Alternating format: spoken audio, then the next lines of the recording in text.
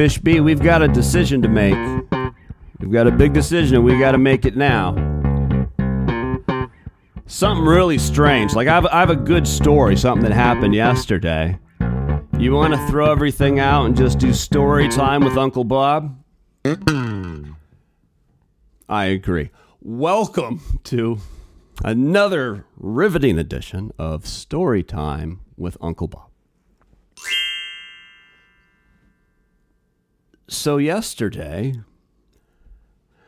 somewhere around late lunchtime, I don't know, 1:15, sometime around late lunchtime, I start hearing screams for help from a female voice. And I'm not wearing shoes, but I can tell these screams for help are close to me.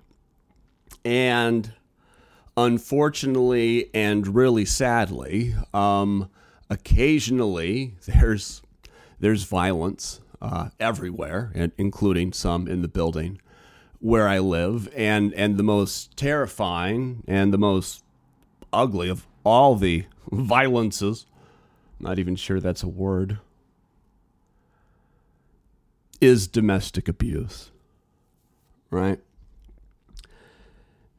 And there's been situations in the past where something is happening and you can hear it, and a neighbor from somewhere will call the police and at least go down to the door and tell them that the cops are coming and start knocking and start making a scene. Let them know that please stop, number one, and it obviously won't be tolerated. Thank God. So yesterday, I start hearing these female screams for help, and I can tell that it's close to me. Didn't have shoes on, and I'm like, fuck. So I just put on my Crocs. I'm like, oh my God, I'm going to break up something, because she's screaming help, and she's also screaming, Michael, no, like Michael, no. And so it was a mix of help and Michael, no. You may even be able to hear some sirens in the background. That is me dropping that in if that's bleeding into the mic. It's just the way it is. I live downtown. And so I put on my Crocs and I run into the hallway, and I hear where the screams are coming from, and they continue and they're getting worse. Like, help, Michael, no. And I'm like, God, the thought that is kind of racing through my mind is like, am I about to interrupt? Hopefully. If there was a murder in progress, I'd be able to stop that. But if it's domestic violence, for some reason, I just imagine, my spidey sense was telling me there's a person in there with a knife named Michael. Last name unknown, probably not Myers. And so I get down to the door, and I can see the doors in my building. If you don't pull them shut, they'll stay slightly ajar. And I noticed the door was slightly ajar. And outside the doors, I'm hearing all this screaming. I scream in the most bellowing, the lion was trying to roar and just see what happened. I was just going to poke the hornet's nest and then figure it out from there. Like, only 15 seconds have gone by this time from when I first heard the screams to when I got the Crocs on to when I figured out what apartment the melee was happening. And so I scream at the top of my fucking lungs, or maybe not the top, but just like, loud enough to make an impact.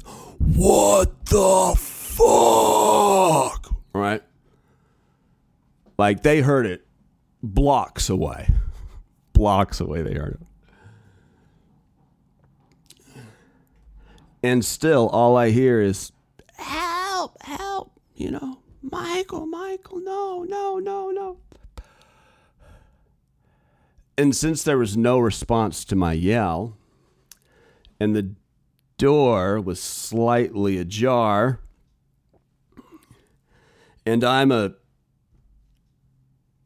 scaredy cat who had a baby with a cornball, right? That's a scaredy cat and a cornball, and you got me, but mostly a scaredy cat. And so I'm like, all right, fuck it, we're going in. So I barrow my shoulder through the door, not knowing, obviously, what I'm going to walk into, but whatever I walk into, hopefully it stops and it doesn't get too violent. And so I slam through the door and it opens, and now, 20 seconds have gone by, but I open. And I saw something completely different from what I thought I was going to see. It was an old woman, the mom, probably in her 50s. I guess that's not an old woman. Jason Sudeikis and I are 48 now, for Christ's sake. But an older woman, she had a walker and everything to prove it. But on the floor was Michael, overdosed and dying. And kind of everyone around here and everyone in a lot of urban areas enjoy the thrills of smoking fentanyl, because you can get really, really high on something they call the blues, I think.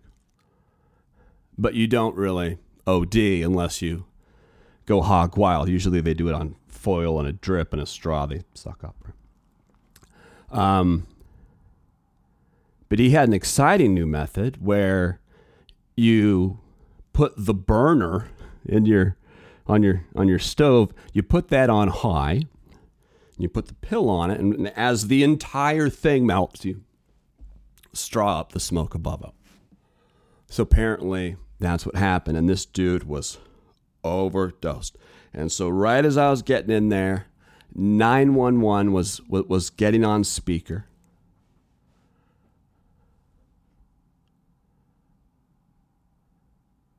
And we asked 911, like Narcan? Narcan? Should we do Narcan? I'm like, is there Narcan in the apartment? There wasn't. But a couple years ago, I was getting some prescriptions, and I somehow had the option of also getting Narcan from the pharmacy. And I didn't want it for myself, but I got it like just in case someday, you never know. And I keep one in my backpack and one in a drawer I can get to here in the apartment. So I sprint back in my Crocs, which is apparently how I do all athletic things these days. And I grab the Narcan, sprint back to the apartment. I get 911's on speakerphone. Mom is frantic, justifiably. Son is dying in front of her.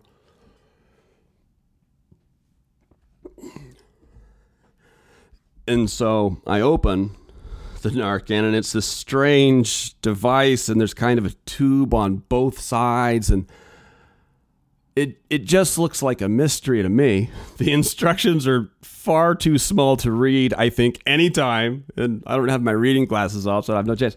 So we're asking 911 like how to do it. And I kind of figured out, and I fucking get down, and I get it in his nose, and I squirt it up, and he still didn't look good. Still didn't look good. Like he wasn't dead yet, but like he was inches away. Like his eyes weren't blinking. barely breathing, undetectable pulse. I tried checking on his neck.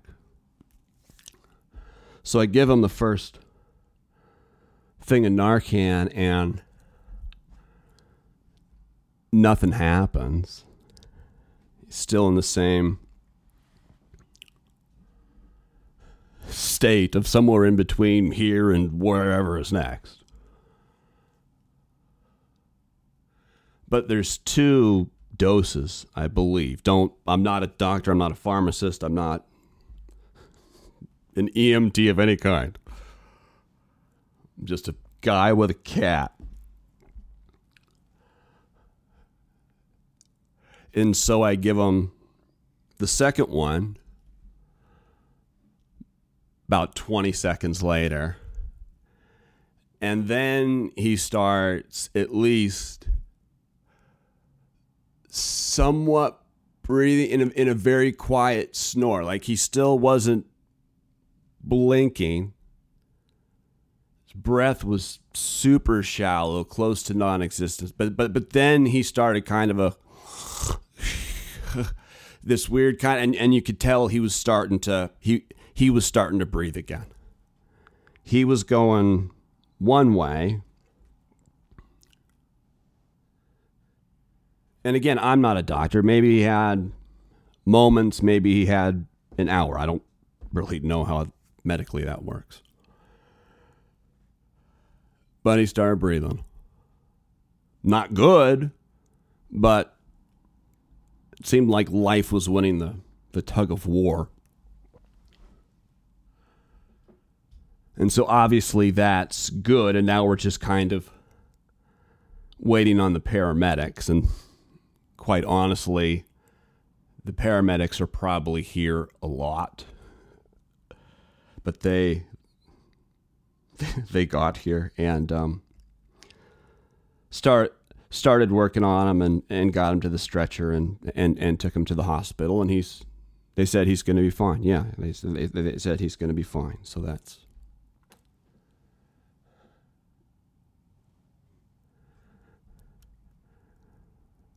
But it was weird. I was like in the situation. I was when I went through the door, like oddly at first, I was somewhat relieved that someone wasn't directly coming at me with a knife. But then horrified in a different way to see what I saw, and I think I did okay. Like as good as this scaredy cat can do, really, right? Because there's a world where I'm such a scaredy cat that because sometimes you, like if there's a fight in the hallway, do you just stay out of it, or, you go in the hallway and break it up?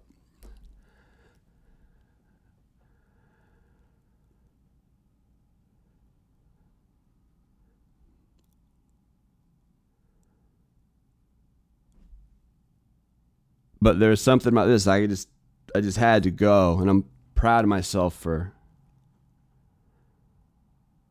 going. And thank goodness I had the Narcan. And life is so strange. Like sometimes I wonder why I'm alive. Frequently I guilt trip myself as being a waste of oxygen, as somehow the trees aren't renewing it.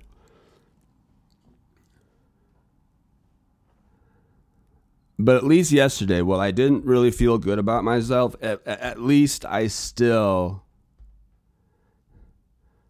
had the courage, and now, maybe he grows up to be president.